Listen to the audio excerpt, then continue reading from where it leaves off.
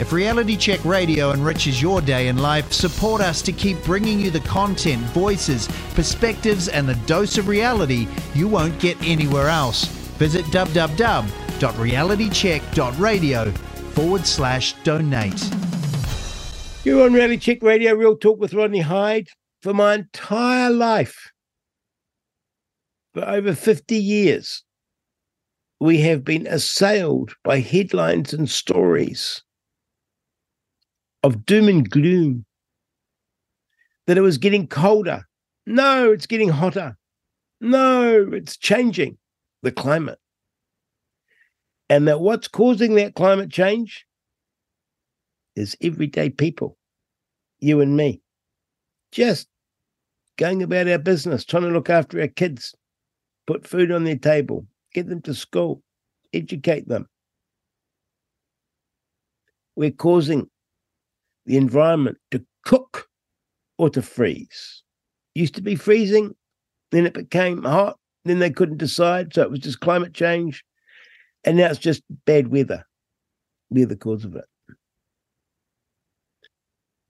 The cause of it is CO2 and methane, what are a consequence of farming and industrial production. Everything that makes the modern world possible and to support, 7 or 8 billion people that live on the planet today. That's the cause. That trace element of CO2. We pump a little bit in, and it goes from 350 parts per million to 400 parts per million. Oh my goodness, we've got to stop it. Over and over and over again. The money that has poured into this is into the trillions, I'm sure, for research. You couldn't get research in science when I was doing science in the 1980s unless it was to do with climate change. There was no money to proving it was rubbish. There's all money for proving it was true. No surprise. The scientists leapt on board, and of course the prescriptions, because how do you stop climate change if you don't smack down on the release of CO2 and methane? So we're actually out there getting rid of cows and dairying. Most beautiful food in the world, milk. The only food, I think, I'd love to think of something else, the only food that was made for mammals. Everything else we've sort of taken. But milk is produced for mammals.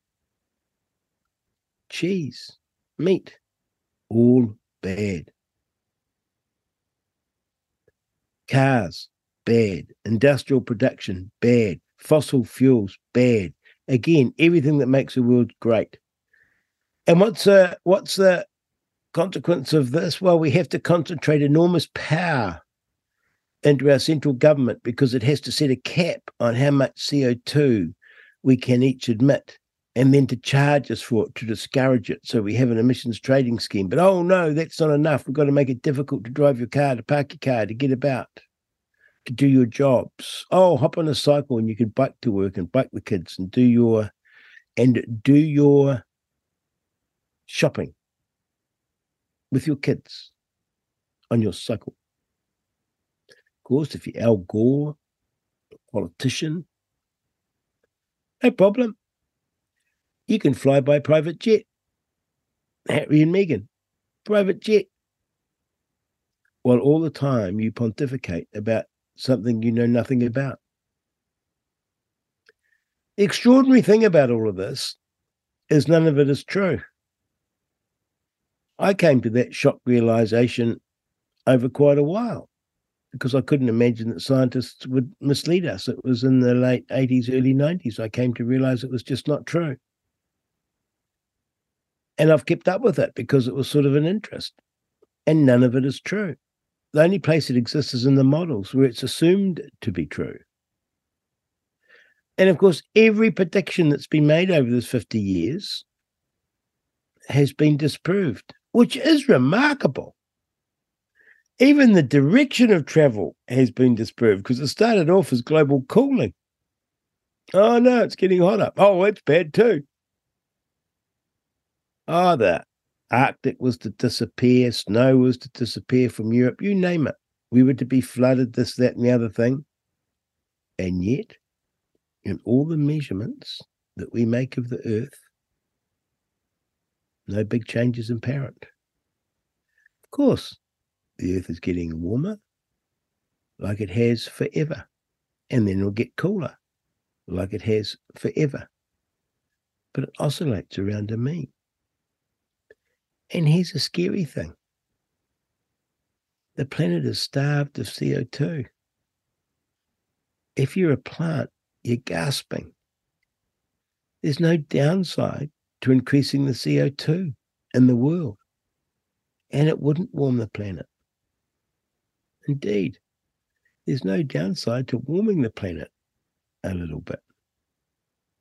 But the headlines, the fear, it's been overwhelming. And so we come to Wellington Council. In trouble because it's got no money, wants to put rates up, wants to go cap in hand to government for more money. They have a webpage. It's in Maori, of course. Anapa o te horanga o harangi. Sorry about that. It's called Climate Change Anxiety. Are you suffering from it? We're experiencing, this is their webpage, we're experiencing more severe weather events such as floods, droughts, and wildfires. All of a sudden, the things we heard talked about for decades are here and they're real. No, they're not. There's no different now than what it's always been. In fact, it's a bit less. But no, it's here now and they're real. Isn't that sort of the start of a movie plot? This can be stressful, and as a result, people are experiencing climate change anxiety, also known as eco-anxiety. It's easy to feel overwhelmed when we feel powerless. This is your jolly council talking to you, your Wellington Council. This is how they talk to us, like we're children, with our money. It's easy to feel overwhelmed when we feel powerless. We need to recognize the boundaries of the control and influence we have on issues and focus our energy within those limits. Luckily, there are a number of practical steps you can take to manage climate anxiety. This jolly webpage about climate anxiety is making me anxious. Trying to scare me about the climate and then talking about me being anxious is making me anxious. But actually, when I think about it, I'm more anxious about my rates. We struggle to pay our rates and they're doing this to us. That's where the real anxiety comes from, Wellington Council. And the twerp that wrote this and put it up on the webpage. Oh, so here's what you do about recognizing, here's how you deal with your climate anxiety. Number one, recognize what it is. So, climate change is a challenging topic. We're dealing with something the human race has never faced before. It is important to recognize these feelings are normal and valid. There are no rule books on how we can deal with this.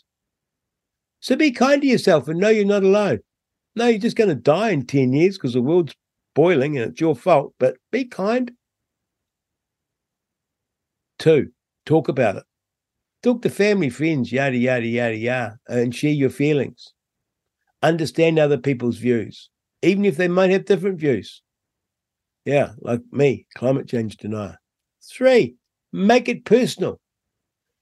Take action and advocate for change is a great place to start. Oh, so I'm anxious, so now I'm going to advocate for everyone to do something. Think about the things that are important to you, the products you buy, how you travel, the political action you take. Oh, yes, you've got to remember to vote the right way. Vote for the right councillors, vote for the right political parties, otherwise you'll be anxious. Take part in community-based action. Connect with like-minded people is a great way to share your views. On and on and on. And then this bit of bump. Be present. Some climate change information is challenging, and focusing on them too much can become overwhelming. Try to switch off, meditate, and get some personal perspective from time to time. Remember, there are many positive stories to focus on. Go and hug a tree.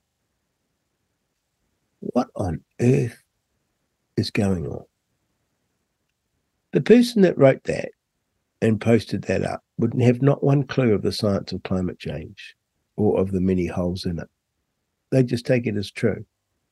They've gone out of their way to scare you with their opening and then to sort of care for you by showing you how to manage your anxiety. So it's like this caring kindness, but it's all rubbish. It's all untrue. It's all nonsense.